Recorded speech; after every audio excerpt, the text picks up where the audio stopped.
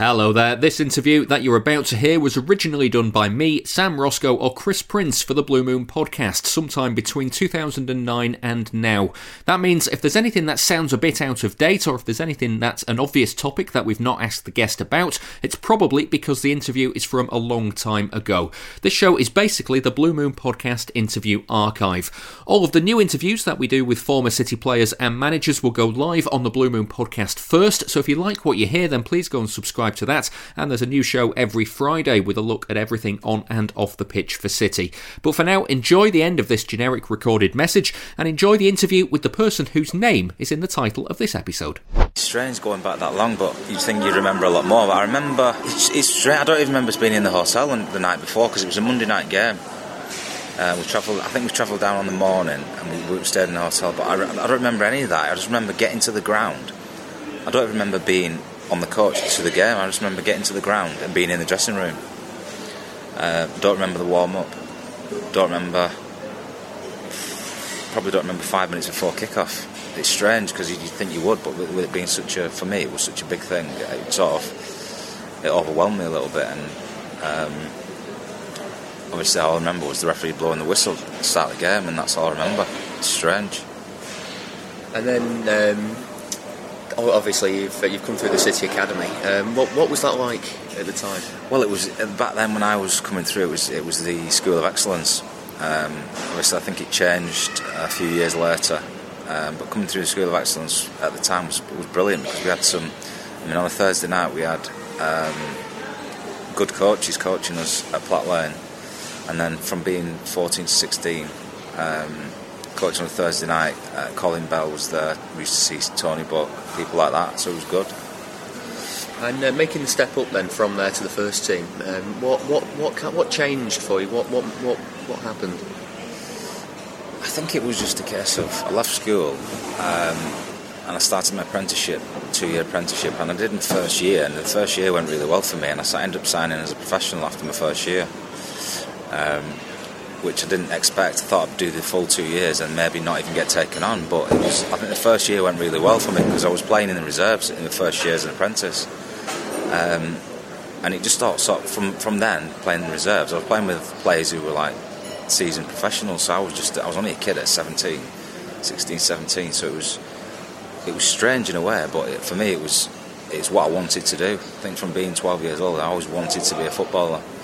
And then once you've made the step up to the first team, you kind of ground yourself into a place in there. But you had a problem in about '96 when you had quite a bad knee injury. Yeah, I mean, when I first got into the team, I played my first season. I played quite a few games, and I remember the manager at the time, Brian Horton, saying I think he thinks I needed a rest because I was only a young lad and I was playing Saturday, Tuesday, or midweek, 2 games a week. So it was one of those where I think he said I needed a bit of a rest. I had a bit of a rest, and I got some little niggly injuries, but like you say, I think we played Leeds away. I remember it really well. The day, it was a nice day, sunny out. I was really looking forward to the game. It was about the time where I'd been in Terry Venable's sort of like a warm-up squad, and he was announcing his full squad, and I think I was quite close to it. And then we played Leeds, and I just remember the tackle. It was like it happened yesterday. It was strange how you remember things and you forget different things. But I was just running down the sideline, and one of the Leeds players just came round the side of me, and my knee just completely collapsed. I wasn't that old, but being a young lad, and I was just enthusiastic about playing and training and everything else, I didn't really grasp it until probably the day after when I went to the hospital to have an operation. They told me the extent of the injury. At that time, not many people had it. I think Paul Lake had had it. I remember Dean Saunders had had it done probably 5 years previous to that. So it was a strange thing for me. I didn't really understand it, and it was one of those where it was a bad injury, but I didn't understand it. I couldn't grasp it. I thought I'd be back in 6 weeks or 5 or 6 weeks, and it ended up being in total 21 months. How did that affect you? Now when I think about it, I think it affected me in a lot of ways. I think it affected me really mentally a lot because I couldn't cope with it. When I first had my operation done, I couldn't cope with it. I used to go into Platt Lane on a training day and see the lads getting the kit on and going out training. I was stuck in. I couldn't do anything. I just had to sit in Platt Lane with my leg on a chair. So it affected me a lot, and I think it made me a bit tougher, I think, mentally to want to get back. And with it being so long, taking 21 months to get back, it was one of those things where every day, I mean, I worked with Paul Lake for a lot of that time, and being with him, and he's been through the same sort of injury as me. We sort of bounced off each other and got each other through that sort of process. And unfortunately, Paul didn't make it back through his injury, but I mean, he helped me 100% get me back to full fitness. So mentally, it's tough. I mean, people don't understand that sort of side of it. When they see you playing football, they always think that, yeah, it's brilliant, what a lifestyle you've got. But when you have a bad injury like that, people don't sort of see the downside of it when you're on your own and you've got to do the rehab on your own, and you're on your own for 12 hours a day doing rehab. But I think it made me a stronger person when I did eventually come back in the Forest game away. Maybe I'd sort of, before I got injured, maybe I'd sort of developed into more of a man than when I first got injured. I was only a boy, really. And I sort of filled out, and obviously I've been in the gym doing weights and strengthening sort of work, so it sort of stood me in good stead. And I mean, touch wood, to this day, I've never had a problem with my knee. Well, like you say, fortunately you're able to get back and get back as a first team regular. It was, I think it'd be fair to say, it's a bit of a period of turmoil for City while you were there. Various relegations and promotions. Yeah, I think it was 2 relegations on the bounce, on the spin, and then 2 promotions on the bounce. So it was, in a way, it was good times, because I think the Wembley game sort of redefined those 2 the seasons before where we'd gone down. But we'd also gone through a lot of managers in that time as well, so that didn't help. And I think looking at certain teams like United, they've had a solid manager for so many years, and I think having a solid manager, which we didn't have at that time, to take us through 5, 6, 7, 8, 9 years and getting a solid base to work from, didn't actually work for us. And we went through a lot of managers, but I think it was the last game of the season we had to win and hope other results went for us. And Joe Roll came in. I think we won that game 6-2 in the end at Stoke, and it was just a little too late. I think it was Joe did a good job when he came in. He brought Willie Donachie in, and he sort of gave us that sound base to work from. And the following season got promoted, obviously through the playoffs, and then the season after that got promoted automatically at Blackburn, winning 4-1. So those times for me were probably some of the best times. I think it was disappointing to be relegated, and people were talking about the club going out of business, and that'll be it. If we stay in that division another season, that'll be it. But I think it was, for us at the time, we had a good set of lads when Joe came in. He brought some good players in and good lads as well, and we all got on. So it was good times for me. Yeah. Did you feel, like you said there, about the problems the club were having, being so low down, and the financial side of things? Did you ever, as a player, did you ever feel any pressure? Yeah, there was a lot of pressure. I think it was because City have always been a big club. I think it's always been a big club. I think you can compare, say, Manchester City to someone like Bury or someone like that. City have always been a big club. They've always had good players, and there was a lot of pressure because we were bringing managers in. Managers were bringing players in who weren't playing, and it was just a case of, right, this is a new manager, what he's going to do, he's going to bring in his own players, and he brought his own players in, and a lot of them didn't play, and that's how it happened over a period of probably 2 or 3 years. They ended up with like 56 players at Platt Lane coming into training on a Monday. Now, for me it was strange, because you'd walk in and you could have picked 4 teams out of those players.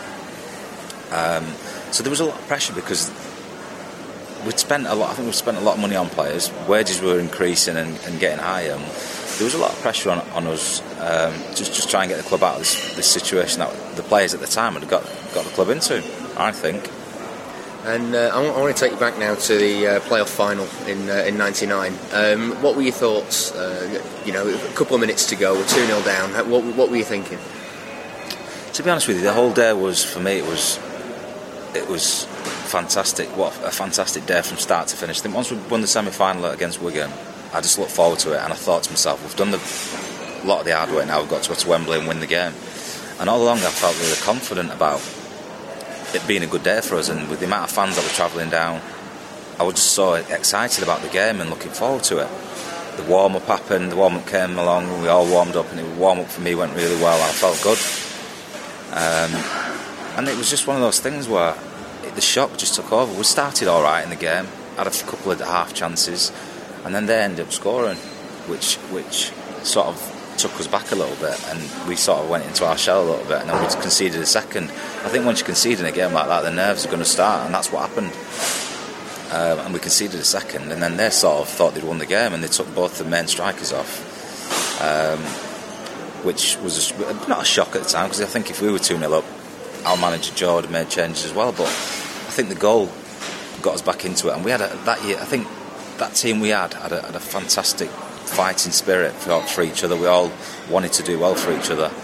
There were no superstars in the team. We were all just hard-working lads who just wanted to do well for the club. And I think the goal got us back into it with Kevin Orlock. And it just seemed to... for me, it was one of those things, you play at Wembley, people say, oh, what's the noise like and what's this like? And for me, there was 89,000 there. And to this day, you think about things like that, you don't hear the noise. The only time I heard the noise was probably the penalty shootout. When you settle down a little bit and calm down, you were stood around watching different people do different things, and the whole experience for me was surreal. I think Paul Dickoff's goal, I remember it well, and then I tried to think back about the game, and I remember the noise for the goal when he scored, and the celebrations afterwards, and those are the sort of things you remember. But for me, what a fantastic day to be involved in, and be involved in the club's history, which I'll remember forever. You mentioned there the penalty shootout. I want to ask you, you put your name down for one of the first five. Where did that come from? It was a shock for the fans. Yeah, I mean, people had said, I'd not scored for City, and I've not scored as many goals as maybe I should have as a fullback, but fullbacks for me don't score that many goals. I mean, look at Gary Neville at United and some of the fullbacks that we've had. The game's changed a lot over the years anyway.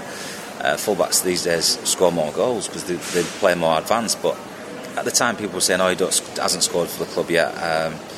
And like you said, the fans were thinking, why is he taking a penalty? At the time, probably after the Wigan semi-final second leg at Main Road, we'd been practising penalties, and I decided, we'd gone through the penalties, and the manager said, right, would you be confident enough to take a penalty? And I said, yeah. So all that week we had in between the semi-final and the final, we'd practice penalties, so I was really confident at taking one.